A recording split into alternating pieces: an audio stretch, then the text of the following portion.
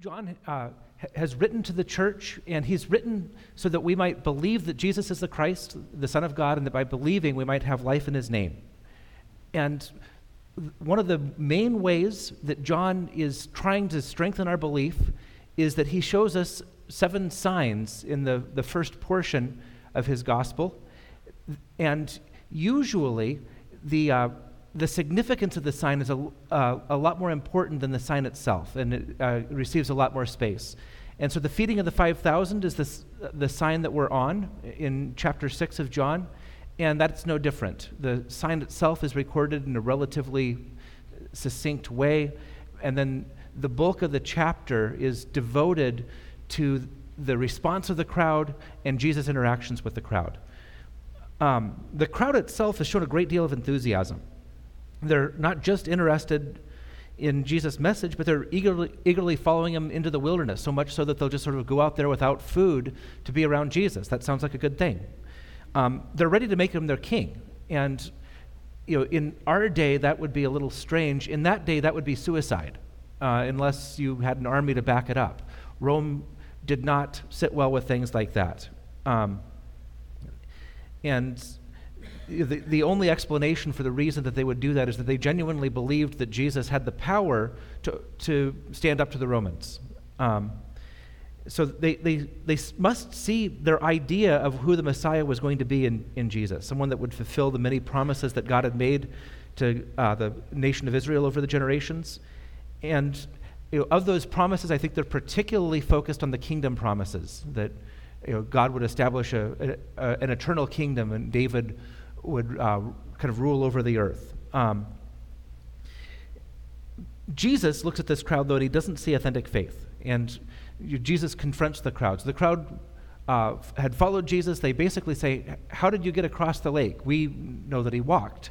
But the crowd couldn't figure that out. Jesus ignores that, and he goes kind of straight to the point and questions the authenticity of their faith.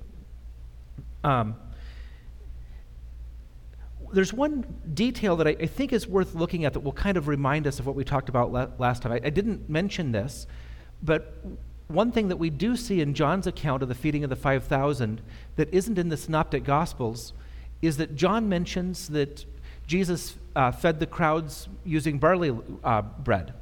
And that doesn't mean all that much to us. When we covered this in our small group, I actually decided we usually have some kind of snacks beforehand, and I thought it would be fun to try barley bread for the first time. It's hard to find, and difficult to find even a good recipe for it. You have to kind of go to high-end health food stores, but that would be the exact opposite of how it would have been in the first century. Barley bread was kind of the lowest of the low. You'd have to be pretty hard up to go after barley bread rather than wheat bread. Most of the barley that was produced was used to feed animals. So, and that kind of puzzled me. Why is it that if Jesus is feeding people, why is he using kind of the bottom shelf bread, so to speak? Why not feed them something a little bit better? He certainly has the power to do that. And I think that what John is recording is that the people are willing to settle for barley bread, not for true bread. And I think that's the point that John wants us to see. And that's certainly what we saw last time, kind of in the exchange between the crowd and Jesus. And that kind of led to Jesus' famous statement, "I am the bread of life." So I'm going to go ahead and read the section that we're going to look at this week, and then we're going to come back and examine some points. There's a lot of material here, and we're not necessarily going to hit every single thing, but I'm going to try to hit what I think is the most interesting and the most important. Jesus said to them, "I am the bread of life. Whoever comes to me shall not hunger, and whoever believes in me shall never thirst. But I said to you that you have seen me, and yet do not believe. All that the Father gives me will come to me, and whoever comes to me I will never cast out. For I have come down from heaven not to do my own will, but the will of him who sent me. And this is the will of him who sent me, that I should lose nothing of all that he has given me, but raise it up on the last day. For this is the will of my Father, that everyone who looks on the Son and believes in him should have eternal life, and I will raise him up on the last day." So the Jews grumbled about him because he said, "I am the bread that came down from heaven." They said, "Is this not Jesus, the son of Joseph, whose father and mothers we know? How does he now say that I have come down from heaven?" Jesus answered them, "Do not grumble among yourselves. No one can come to me unless the Father who sent me draws him, and I will raise him up on the last day. It is written in the prophets, and they will all be taught by God. Everyone who has heard and learned from the Father comes to me. Not that anyone has seen the Father, except he who is from God. He has seen the Father. Truly, truly, I say to you, whoever believes has eternal life. I am the bread of life. Your fathers ate the manna in the wilderness, and they died. This is the bread that comes down from heaven, that you may eat it and not die. I am the living bread that came down from heaven. If anyone eats this bread, he will live forever. And the bread that I will give for the life of the world is my flesh." The Jews disputed among themselves, saying, "How can this man give us his flesh to eat?" So Jesus said to them, "Truly, truly, I say to you, unless you eat the flesh of the Son of Man and drink his blood, you have no life in you. Whoever feeds on my flesh and drinks my blood has eternal life, and I will raise him up on the last day. For my flesh is true food, and my blood is true drink. Whoever feeds on my flesh and drinks my blood abides in me, and I in him. As the living Father sent me, and I live because of the Father, so whoever feeds on me, he also will live because of me. This is the bread that came down from heaven, not like the bread the fathers ate and died. Whoever feeds on this bread will live forever." Jesus said these things in the synagogue as he taught in Capernaum.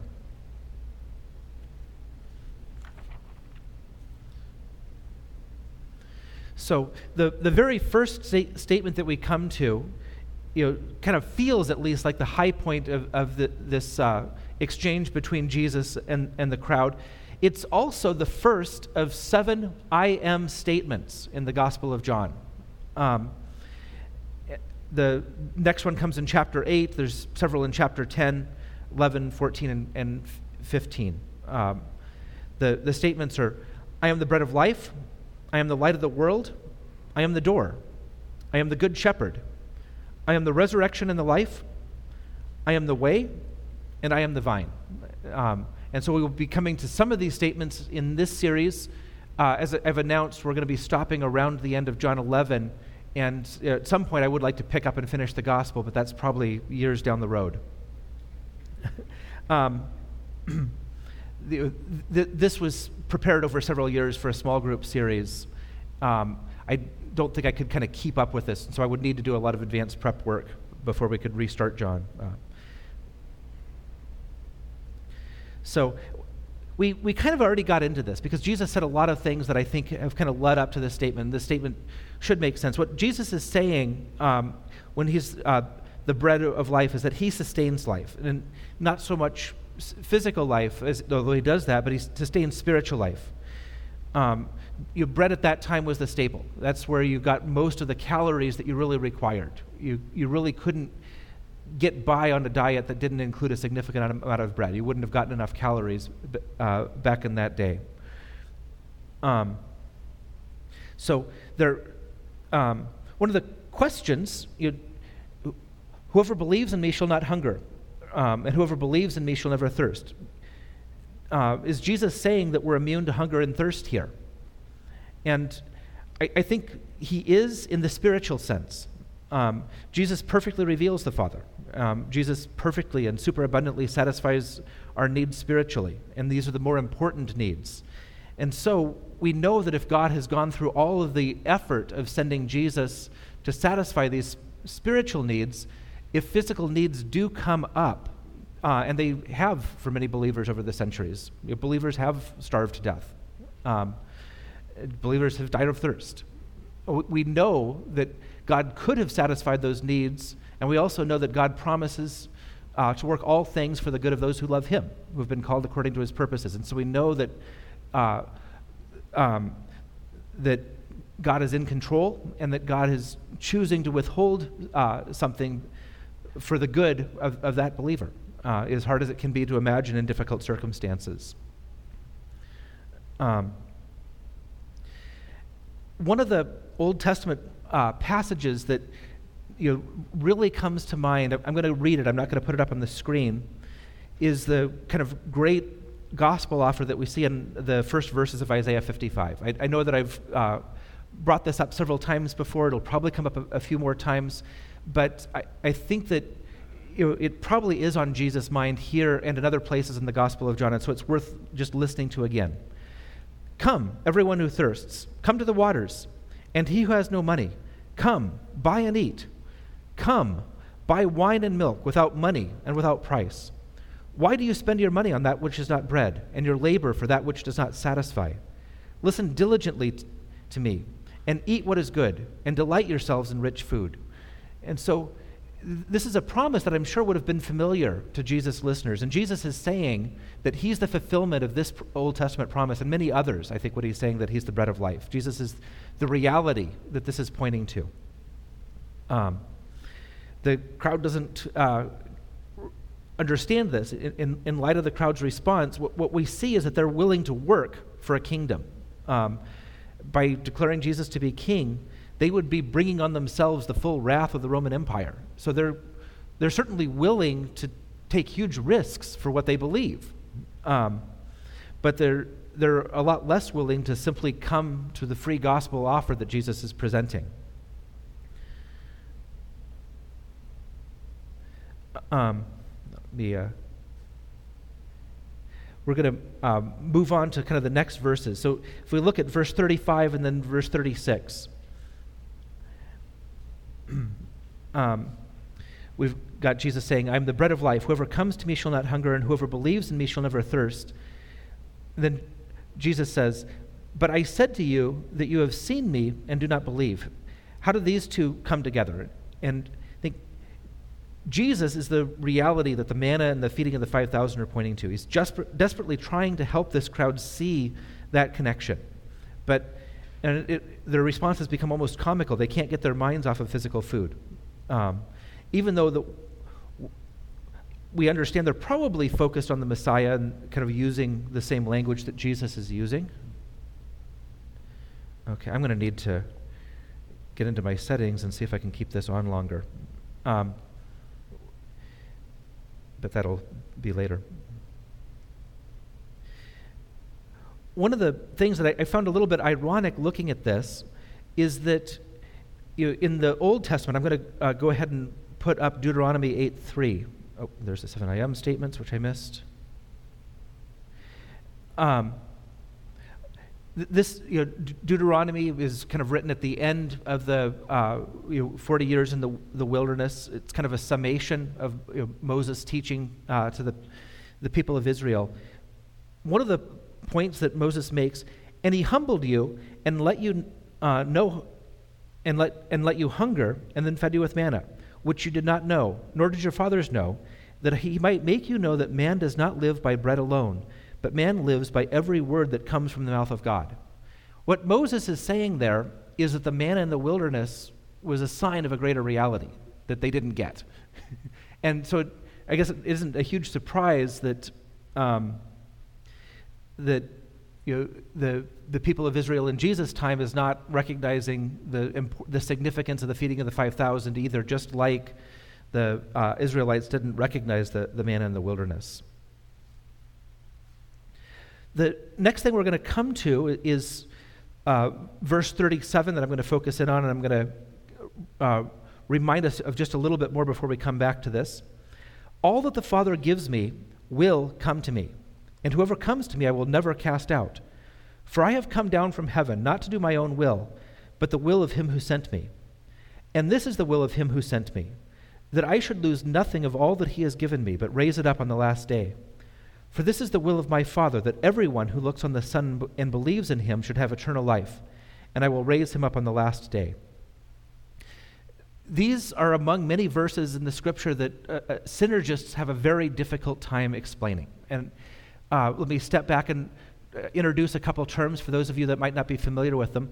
Monergism is the theology that says that salvation is entirely from God and that we contribute nothing to it.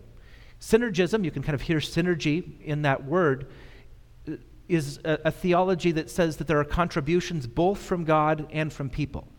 And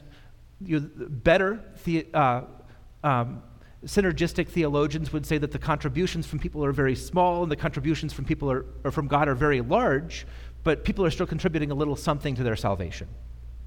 And I kind of prefer that to Calvinist and Arminian theology, and so I'm going to use monergism and synergism, but the two can be used almost interchangeably.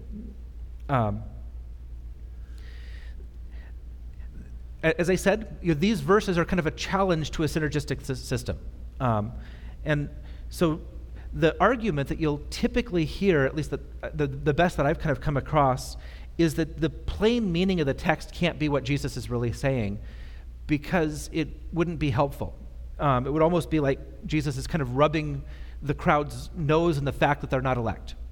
And I think that there is a valid point there. If Jesus were simply saying, you're not among the chosen, there's nothing you can do about it, tough. I don't think that's what Jesus is trying to do. I think it's clear in the text that Jesus is trying to be helpful. He's trying to bring the crowds to authentic faith rather than simply interest in science. And so we certainly do need to be able to look at this and see that there's a way of understanding it that's compatible with the plain meaning. And there is. So I think the basic idea is that what Jesus is doing is he's using means to try to draw his sheep out from the crowd. He's promising to perfectly care for those who choose to feed on him. The crowd isn't overtly rejecting Judaism or Jesus. They see themselves as Jews, but they see themselves as being entitled to good standing with God just because of their ethnicity and because they have come up with a way of looking at the law that they can kind of sort of mostly keep. They probably see Jesus as a good teacher and maybe a prophet in the Old Testament tradition, maybe more than that. He's the Messiah in the way that they see the Messiah, but they don't see him as their only hope for salvation. What Jesus is doing is he's attacking that confidence. He's saying that if they don't come to him, if they're rejecting him, what they're rejecting is God himself, and they're showing themselves not to be God's people. Unless they open their eyes and embrace him as true spiritual food, they don't belong to God in the first place. And that's an unthinkable concept to a first century Jew. But it's also the very first thing that Jesus needs to attack and needs to break down to convince them of their need for him and to bring them to saving faith. So he's breaking down false assurance. And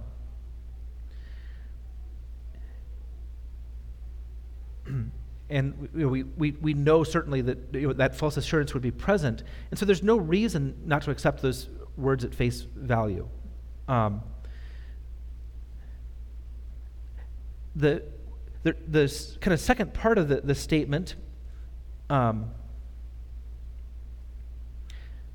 whoever comes to me I will never cast out.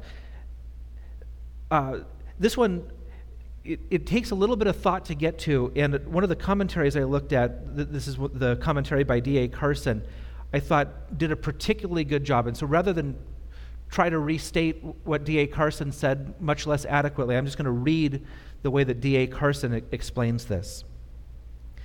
The second part of this verse is frequently misunderstood. Formally, it's a letotes, a figure of speech in which something is affirmed by negating the contrary. So, a citizen of no mean city means a citizen of a rather important city. When Jesus says that whoever comes to me, I will never drive away, the affirmative that he's expressing in this fashion is often taken to mean, whoever comes to me, I will certainly welcome. The second part of the verse becomes a softening of the predestinarianism in the first part. But, in fact, the affirmation expressed in this letotes is rather different. Whoever comes to me, I will certainly keep in and preserve. So the flow of the verse is as follows. All that, and it's a singular that's used to refer to the elect collectively there, all that the Father gives to Jesus as a gift to the Son will surely come to him. And whoever, in fact, comes by virtue of being given by the Father to the Son, Jesus undertakes to keep in, to preserve. The second part of the verse moves from the collective whole to the individual, and from the actual coming, consequent of being part of the gift, to preservation. This interpretation is suggested by a Greek verb that I'm not going to try to pronounce that means drive away or cast away. In almost all of its parallel occurrences, it is presupposed that what is driven or cast away is already in. I will never drive away, therefore, means I will certainly keep in. This interpretation, however strongly supported by the verb, is required in the context of the next three verses, and I think that will be clear as we start to unpack those verses. So the for in verse 38, what's going on there? If we take the reading of 37 to mean whoever comes to me I will by no means drive out, then the connection makes good sense. God's will is that Jesus will lose none of the Father that the Father has given to him, and that Jesus, we know, is going to perfectly obey the Father's will. And so since Jesus is kind of on the subject of drawing, one important tenet of Calvinism, he's also getting to the perseverance of the saints in this subject as well. So let's kind of look at the flow of Jesus' argument overall. And I think this will make a little bit more sense when you kind of try to see the flow of the argument. The first thing that Jesus says is, I'm the bread of life. And we've talked about what he means by that. Whoever comes to me and believes will not hunger or thirst. The crowd has seen him, but the crowd doesn't believe. If they were the Father's, they would. They would come and they would remain. Therefore, while they think they're God's chosen people, willing to enthusiastically work for God's Messiah, they're demonstrating that they're not God's people at all because they won't come to Jesus and freely accept what he offers. Jesus is talking to a crowd of devout Jews. They're very religious, and they're fully persuaded of the truth of the Scriptures, and they're completely confident of their right standing before God. That confidence, though, is based on their ethnicity and on their works, and Jesus is attacking that confidence. He's saying that the eternal life that they believe that they possess only comes through him. He's saying that if they turn away from him, they never had eternal life in the first place. Jesus perfectly keeps his people, but those who are never his will reject him and will walk away. So this brings up a lot of issues, and I think it's worth talking about at least a small fraction of the things that would certainly come up. Should this idea of election ever lead to fatalism? You might say, well, God eternally chose who will be saved and who won't be saved before the foundations of the earth. What does it matter what I do? And this obviously it can't be correct because it ignores significant parts of the Scripture as well. It ignores human responsibility, which is just as clearly taught in the Scripture, among other things. It doesn't mean that we're not to obey God's call, but I think what it does mean is that when we hear God's call and when we do respond in faith, we're to realize that it's not because of any intrinsic goodness in us. It's not because we're smarter or better than someone that rejects the same call, but it's because of God's mercy enabling us to respond. Similarly, if someone's rejecting God's call, they're not kept from responding. They are freely choosing to do exactly what they want to do, which is to reject God. And we see this illustrated in Jesus' perseverance with this crowd. He is trying to bring them to authentic faith. He is using means to try to bring that about. And so Jesus certainly doesn't see this election, which we know happened before the foundation of the world, in a fatalistic way. He proclaims the gospel and he tries to bring people to himself. Jesus is about to be rejected not only by this entire crowd that had listened to him at length and had seen these signs. the other Gospels tell us about a lot of signs that were performed before other groups in this area that the crowd would certainly be aware of and may have been present for. But in fact, a lot of the people that had been following Jesus, disciples, not the 12 disciples, but kind of a larger group of disciples, are about to reject Jesus as well. How do these verses help us to understand that Jesus' ministry isn't a failure? And what Jesus is teaching is that every single person that the Father has given to him will come to him and will accept that message. And so the rejection isn't a failure. It's simply people showing that they were not among those that the Father had given to him. And I certainly think that we can take comfort in that. God's sovereignty and salvation means that there isn't anything that we can do to present the gospel better that would bring someone that might not come if we didn't quite present it as well. And similarly, when we don't present the gospel nearly as well as we could, God can still use that and can still bring people to himself. We can only present the gospel, but the reception does not depend on the quality of our presentation, but the work of the Holy Spirit. That isn't to say that we shouldn't try to find ways of presenting the gospel as well as we can, and we shouldn't try to understand and appreciate the gospel better, but that we should have faith in the gospel's ability to penetrate hearts, not our ability to present it. The next thing that we come to is that the Jews are grumbling, and they're grumbling because he said, "I'm the bread that's come down from heaven." Isn't this Jesus, the son of Joseph, whose father and mother we know? How does he say, "I have come down from heaven"?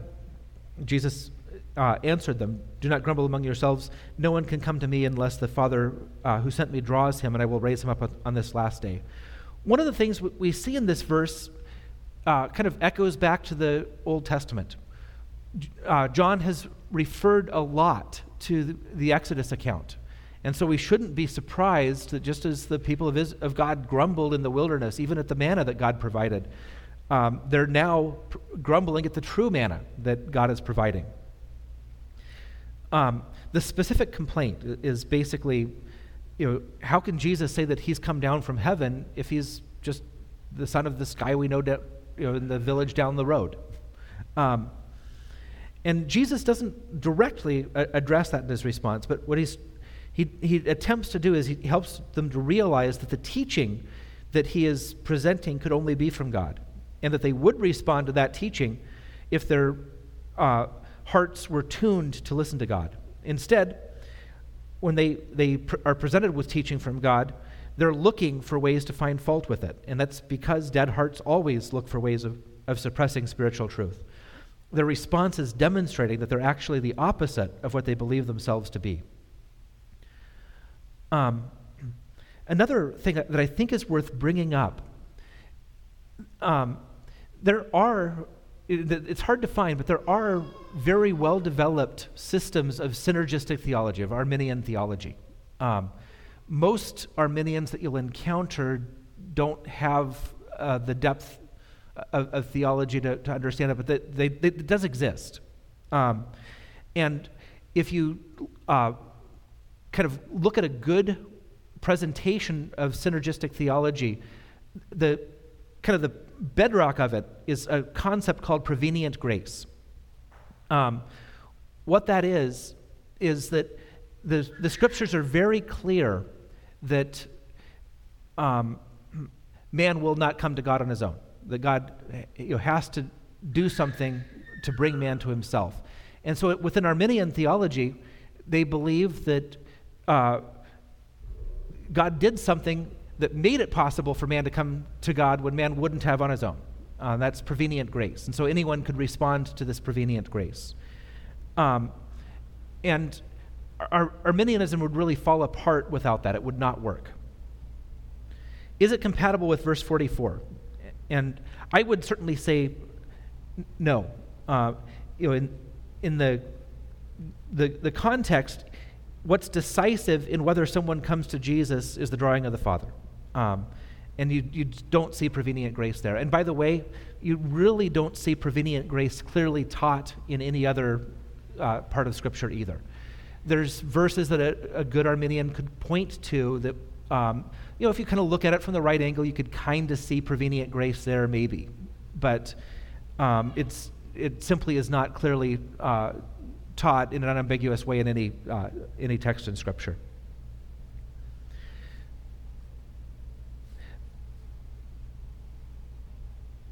The next thing I'd like to look at is this phrase, and they will all be taught by God. Jesus is quoting from the Old Testament, or paraphrasing from the Old Testament, at least in the translation I looked at. It's not exactly the same, but it's pretty close. How does this kind of follow is what we're going to be looking at next. How does this relate to the drawing that's discussed in verse 44? When the New Testament quotes Old Testament passages, often it's not just implying the text itself, but the passage around it. And this is certainly a part of Isaiah that Jesus' readers would be very familiar with. If you kind of look at Isaiah, if you go back 2 chapters, you've got Isaiah 53. And that's probably the chapter in Isaiah that Christians are most familiar with. That's it's the last of the 4 servant songs in Isaiah. And it's kind of the clearest picture we have in the Old Testament, at least to me, of Jesus, who he would be, what he would do. The next chapter, Isaiah 54, comes right after this messianic prophecy, and it's looking for a time. It talks about a time where God was angry with his people, and he disciplined them for a little while, and that's the Babylonian captivity.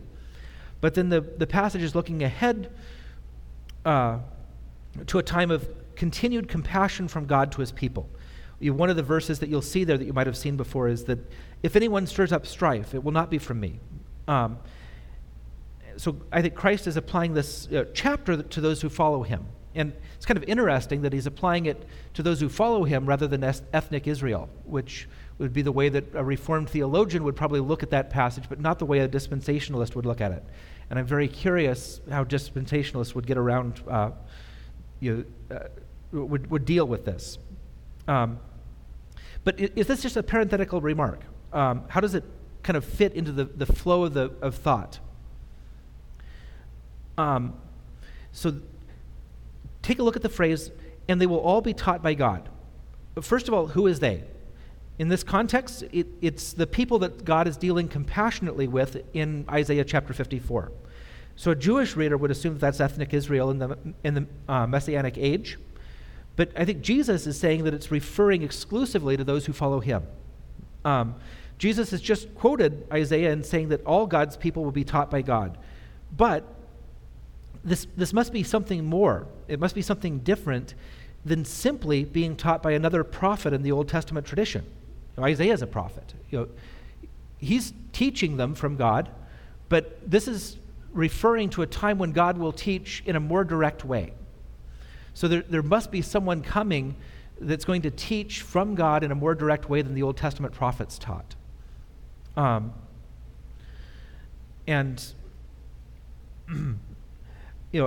think we can certainly look and say, well, Jesus has come from heaven. He's teaching directly from God, not indirectly through messages. If we go back to the prologue in John, where John introduces a lot of different themes that are going to be important in the gospel, he concludes it by saying, no one has ever seen God, the only God who is at the Father's side. He has made him known. And so Jesus is the fulfillment of what Isaiah is talking about at this time when they're going to be taught in a more direct way by God. And that's what he's meaning by bringing this up. It's not easy to see, but once you look at it carefully, it really, I think it has to be there.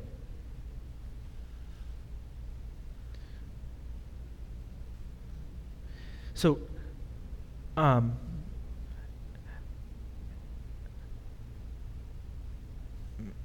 let's see. What I'd like to do is look at kind of what Jesus is saying broadly in verses 47 through 56. Jesus is coming back to this idea of his flesh being real food and his blood being real drink. We dealt with this last week. In Greek philosophy, an important idea was this idea of ideal forms, where there's an ultimate expression of something, and everything that we have in this world is kind of a pale imitation of that. And so, we have, in this world, we've got bread and we've got cheeseburgers and other things to eat, but all of these are kind of a pale shadow of true food, because they'll sustain you for a while, but then you get hungry that afternoon and you need to eat it again. You need to eat more food. The food sustains life, but it doesn't sustain life indefinitely. True food would ultimately satisfy and would sustain you indefinitely, or would sustain you eternally.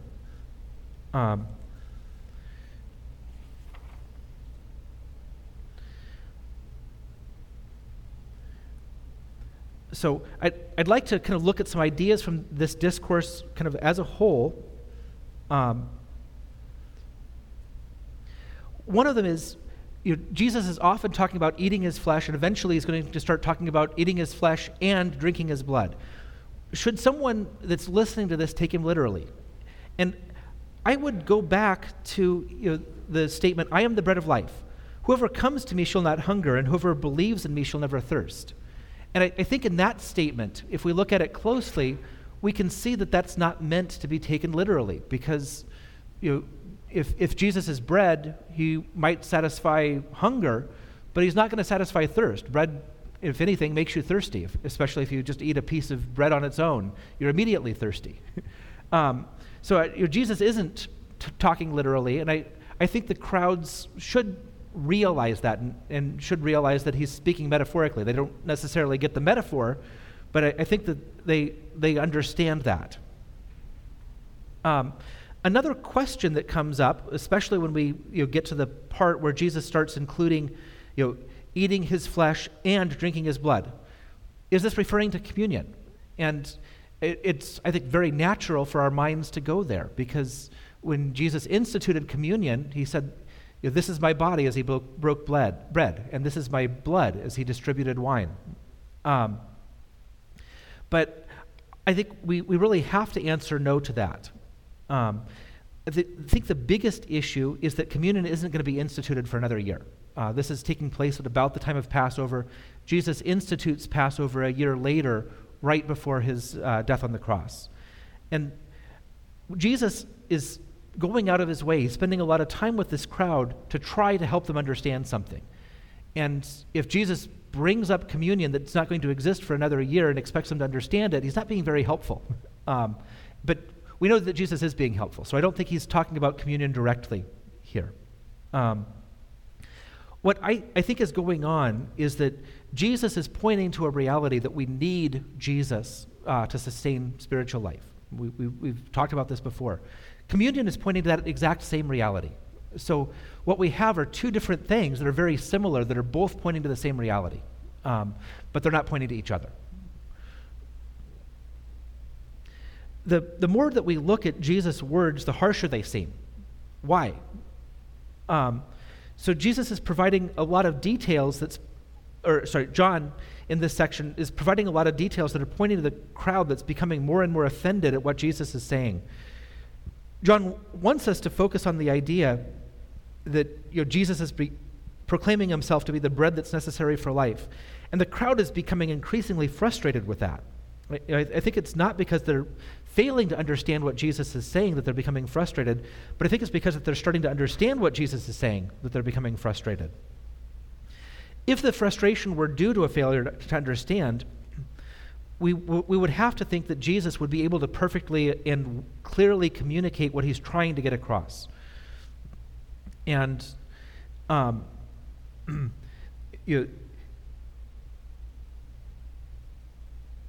there's no way that Jesus would struggle to communicate what he's trying to communicate to this crowd. I think a more reasonable alternative is that the crowd is offended because they're starting to understand what Jesus does mean. What is so offensive? Well, the gospel is offensive. The crowd is perfectly content to believe that Jesus is their idea of who the Messiah was going to be. They're ready to sign up and start driving the Romans back, enlist. But a Messiah that provides what they want isn't offensive, but a Messiah that they could work for isn't offensive. But Jesus refuses their attempts to make him king. He refuses to tell them what good works God requires of them. Instead, Jesus tells them that he doesn't need them, that they need him. He tells them that their works are not of any value, but he's of infinite value to them. Their nationality, their zeal, their performance of good works is of no value and can't provide real life. Real life can only be found in simple dependence on him. Their problem isn't putting food on the table or turning the tables on the Romans. Their problem is that they need forgiveness for the sins that the religious system is good at minimizing, and that they need to know God to be able to enjoy life in God's presence. And eventually he starts giving that statement even more teeth. Instead of saying that the crowd needs his flesh to enjoy eternal life, Jesus now emphasizes that they need to eat his flesh and drink his blood. He's emphasizing the offense. And the reason is that he's not content to allow this crowd to remain in what amounts to godless religion. They believe firmly in a religion that they've derived from the scriptures. They're quite devoted and zealous to it. But it's a religion that doesn't have a place for a savior. In fact, it's a religion that's blind, that blinds the crowds to the reality of who Jesus is. And it's a religion that needs to go if the crowds are to grasp their needs for Jesus. So if we step back and think about the flow of the passage, and I'd suggest that you just spend a little bit of time looking at this week if you have the opportunity. What you'll see is Jesus again and again trying to help the crowd see their need for him, and you see the depth of the blindness and the stubbornness of humanity in this crowd. And we have to realize that we're no different. We can fall into the same traps that this crowd has. One thing, though, that I think helps to understand this, I'm not completely confident on this, but I think I see enough that I want you. I think this is worth thinking about. You constantly seen allusions in this section to Exodus, and an important part of the Exodus story is the Passover. So God has demanded that Pharaoh release the Israelites. Pharaoh refuses, and even after 9 kind of increasingly serious plagues, Pharaoh still says no. And God finally promises a 10th plague that's going to be even more devastating. God's going to pass over the land and strike dead the firstborn from the least to the greatest in the entire land of Egypt. He will only spare those whose houses are covered by the blood of a Passover lamb. The Israelites are given instructions to bring a 1-year-old lamb into their home and feed it for 4 days, feeding it, caring for it in their houses. And then at sunset on the Passover, they kill the lamb, they apply the blood to the doorposts, and they cook the lamb, and they eat the lamb in haste, prepared to depart Egypt at a moment's notice. There's a lot of emphasis in the Exodus passage on the specific way in which they're to cook and eat the lamb that has provided the cover for their houses that's going to prevent God's judgment from coming down on them, whose blood has covered their doorpost. And so I think Jesus is probably referring here to the Passover lamb and how he's the ultimate expression of that type from the Old Testament as well. It's his blood and his flesh that are necessary for us. The parallels don't all work in a way that I could figure out this week looking at it. But I think there's enough there that I'm at least reasonably certain that this is something that Jesus is pointing at. We certainly know that Jesus is the reality of the type of the Passover lamb. We see that elsewhere in the New Testament. And so I think that's part of the reason that Jesus is bringing blood into this.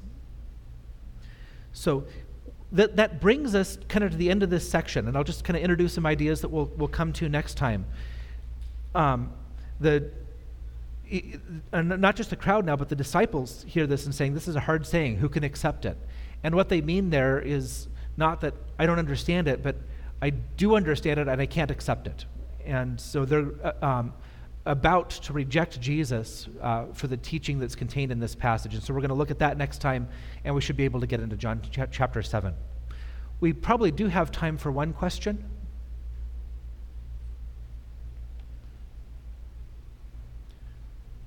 Bob.